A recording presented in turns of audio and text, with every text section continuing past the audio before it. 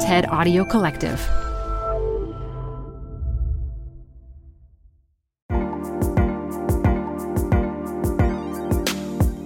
Thanks for listening to TED Tech. I'm Simone Ross, the tech curator here. Artificial intelligence is all around us.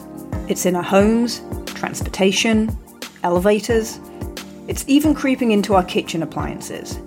And like it or not, it's influencing our decision-making in surprising ways.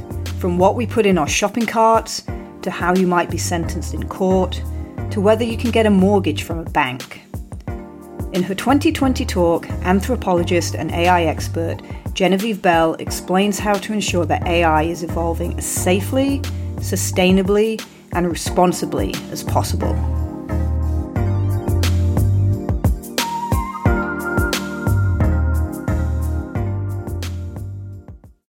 Support for TED Tech comes from Odoo. What is Odoo? Well, Odoo is an all-in-one management software with apps for every business need. Odoo has apps for CRM, accounting, sales, HR, inventory, manufacturing, and everything in between. And they're all in one, easy-to-use software. And the best part about Odoo? All Odoo apps are integrated, helping you get things done faster and more efficiently. So when you think about business, think Odoo. To learn more, visit odoo.com/TEDTech. That's odoo.com/TEDTech. This episode is brought to you by Progressive Insurance.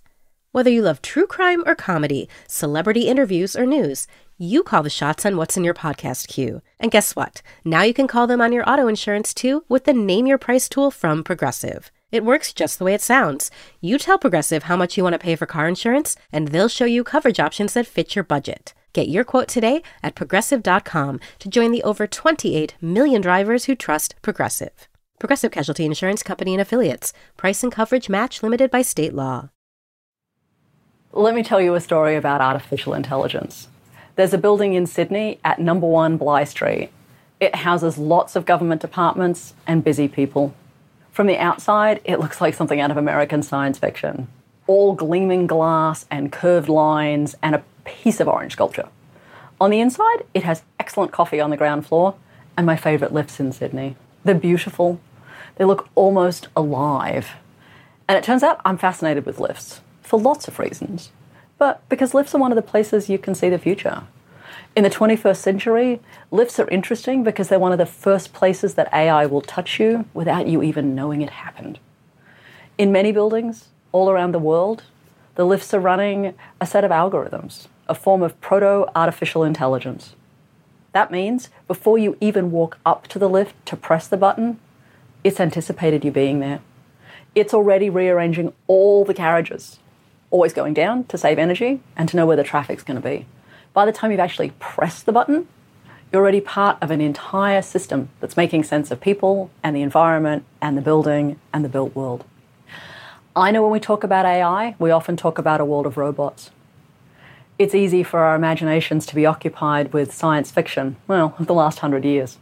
I say AI and you think, The Terminator. Somewhere for us, making the connection between AI and the built world, that's a harder story to tell.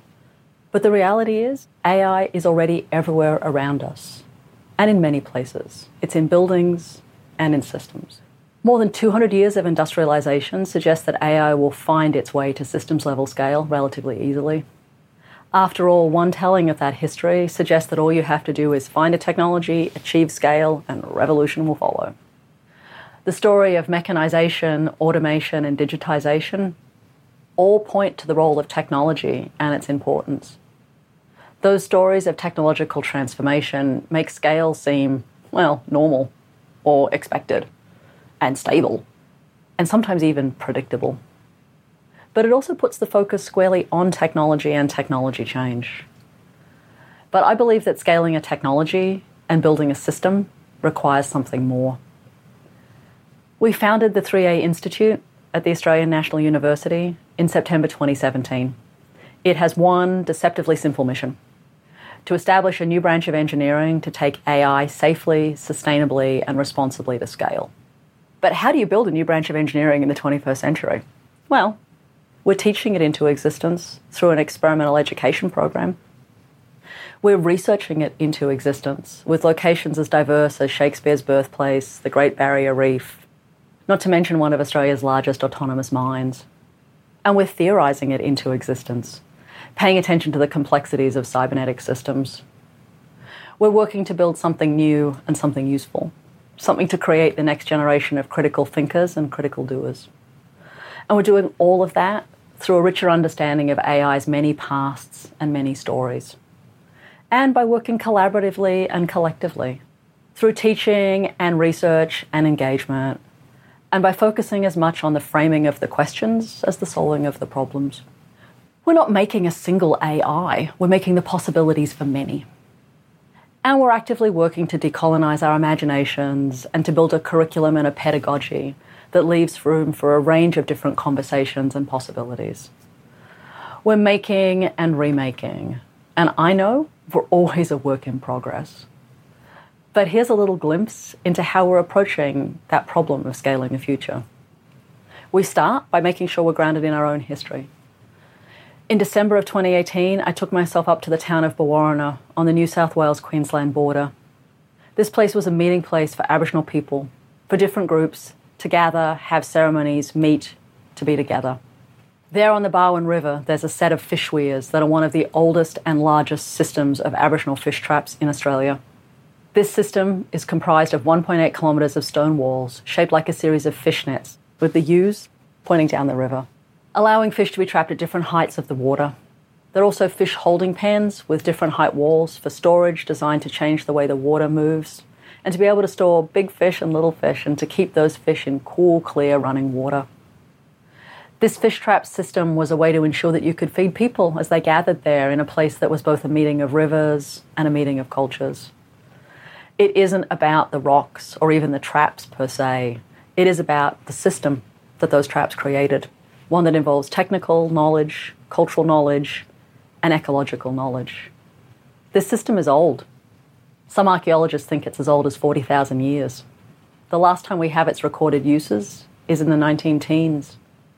It's had remarkable longevity and incredible scale, and it's an inspiration to me.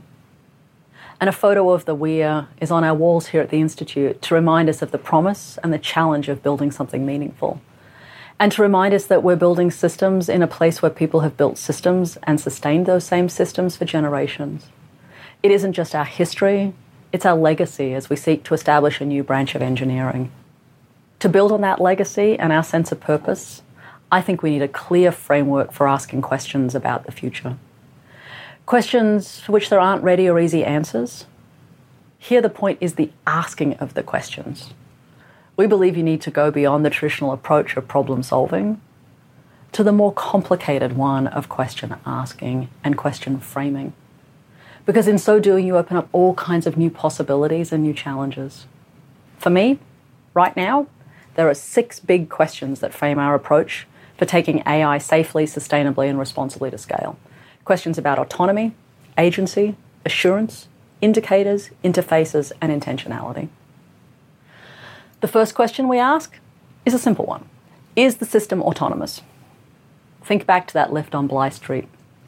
The reality is one day that lift may be autonomous, which is to say it will be able to act without being told to act. But it isn't fully autonomous, right? It can't leave that Bligh Street building and wander down to Circular Quay for a beer. It goes up and down, that's all. But it does it by itself. It's autonomous in that sense. The second question we ask, does this system have agency? Does this system have controls and limits that live somewhere that prevent it from doing certain kinds of things under certain conditions? The reality with lifts, that's absolutely the case. Think of any lift you've been in. There's a red key slot in the elevator carriage that an emergency services person can stick a key into and override the whole system. But what happens when that system is AI driven? Where does the key live? Is it a physical key? Is it a digital key? Who gets to use it? Is that the emergency services people? And how would you know if that was happening? How would all of that be manifested to you in the lift? The third question we ask is, how do we think about assurance? How do we think about all of its pieces? Safety, security, trust, risk, liability, manageability, explicability, ethics, public policy, law, regulation. And how would we tell you that the system was safe and functioning? The fourth question we ask is, what will be our interfaces with these AI-driven systems? Will we talk to them? Will they talk to us? Will they talk to each other? And what will it mean to have a series of technologies we've known, for some of us, all our lives, now suddenly behave in entirely different ways? Lifts, cars, the electrical grid, traffic lights, things in your home. The fifth question for these AI-driven systems: what will the indicators be to show that they're working well? 200 years of the Industrial Revolution tells us that the two most important ways to think about a good system were productivity and efficiency. In the 21st century, we might want to expand that just a little bit. Is this system sustainable? Is it safe? Is it responsible? Who gets to judge those things for us? Users of the systems would want to understand how these things are regulated, managed, and built. And then there's the final, perhaps most critical question that you need to ask of these new AI systems. What's its intent? What's the system designed to do, and who said that was a good idea? Or put another way, what is the world that this system is building? How is that world imagined? And what is its relationship to the world we live in today? Who gets to be part of that conversation? Who gets to articulate it? How does it get framed and imagined? There are no simple answers to these questions. Instead, they frame what's possible and what we need to imagine, design, build, regulate, and even decommission. They point us in the right directions and help us on a path to establish a new branch of engineering. But critical questions aren't enough. You also need a way of holding all those questions together. For us at the Institute, we're also really interested in how to think about AI as a system and where and how to draw the boundaries of that system. And those feel like especially important things right now. Here, we're influenced by the work that was started way back in the 1940s. In 1944, along with anthropologists Gregory Bateson and Margaret Mead, mathematician Norbert Wiener convened a series of conversations that would become known as the Macy's Conferences on Cybernetics. Ultimately, between 1946 and 1953, 10 conferences were held under the banner of cybernetics. As defined by Norbert Wiener, cybernetics sought to, quote, develop a language and techniques that will enable us to indeed attack the problem of control and communication in advanced computing technologies. Cybernetics argued persuasively that one had to think about the relationship between humans, computers, and the broader ecological world. You had to think about them as a holistic system. Participants in the Macy's conferences were concerned with how the mind worked, with ideas about intelligence and learning, and about the role of technology in our future.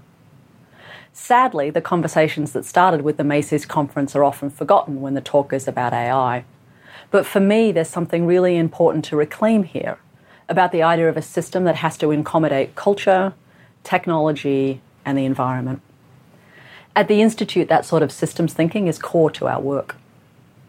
Over the last 3 years, a whole collection of amazing people have joined me here on this crazy journey to do this work. Our staff includes anthropologists, systems and environmental engineers, and computer scientists, as well as a nuclear physicist, an award-winning photojournalist, and at least one policy and standards expert. It's a heady mix. And the range of experience and expertise is powerful, as are the conflicts and the challenges. Being diverse requires a constant willingness to find ways to hold people in conversation and to dwell just a little bit with the conflict.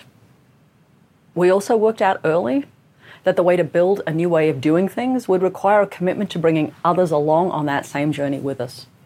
So we opened our doors to an education program very quickly, and we launched our first master's program in 2018. Since then, we've had 2 cohorts of master's students and 1 cohort of PhD students. Our students come from all over the world and all over life: Australia, New Zealand, Nigeria, Nepal, Mexico, India, the United States. And they range in age from 23 to 60. They've variously had backgrounds in maths and music, policy and performance, systems and standards, architecture and arts. Before they joined us at the Institute, they ran companies. They worked for government, served in the army, taught high school, and managed arts organisations. They were adventurers and committed to each other and to building something new. And really, what more could you ask for? Because although I've spent 20 years in Silicon Valley and I know the stories about the lone inventor and the hero's journey, I also know the reality, that it's never just a hero's journey. It's always a collection of people who have a shared sense of purpose, who can change the world. So where do you start? Well, I think you start where you stand. And for me, that means I want to acknowledge the traditional owners of the land upon which I'm standing. The Ngunnawal and Ngambri people, this is their land, never ceded, always sacred. And I pay my respects to the elders past and present of this place. I also acknowledge that we're gathering today in many other places, and I pay my respects to the traditional owners and elders of all those places too. It means a lot to me to get to say those words and to dwell on what they mean and signal. And to remember that we live in a country that has been continuously occupied for at least 60,000 years. Aboriginal people built worlds here. They built social systems, they built technologies. They built ways to manage this place and to manage it remarkably over a protracted period of time. And every moment any one of us stands on a stage as Australians, here or abroad, we carry with us a privilege and a responsibility because of that history. And it's not just a history.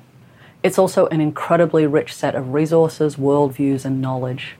And it should run through all of our bones, and it should be the story we always tell. Ultimately, it's about thinking differently, asking different kinds of questions, looking holistically at the world and the systems, and finding other people who want to be on that journey with you. Because for me, the only way to actually think about the future and scale is to always be doing it collectively. And because for me, the notion of humans in it together is one of the ways we get to think about things that are responsible, safe, and ultimately sustainable. Thank you. Tired of unnecessary payroll errors? Stop them in their tracks. With Paycom, employees do their own payroll. They're able to identify errors and fix them before submission, right in the app. Because no one can afford for payroll to be wrong. Not HR and payroll teams, not leaders, and definitely not employees. Shorted paychecks, timesheet corrections, unentered sick days, missing overtime hours, and expense mistakes are, well, unnecessary for everyone. Manage the process to make payday right with Paycom. Learn more at paycom.com/soundrise. That's paycom.com/soundrise.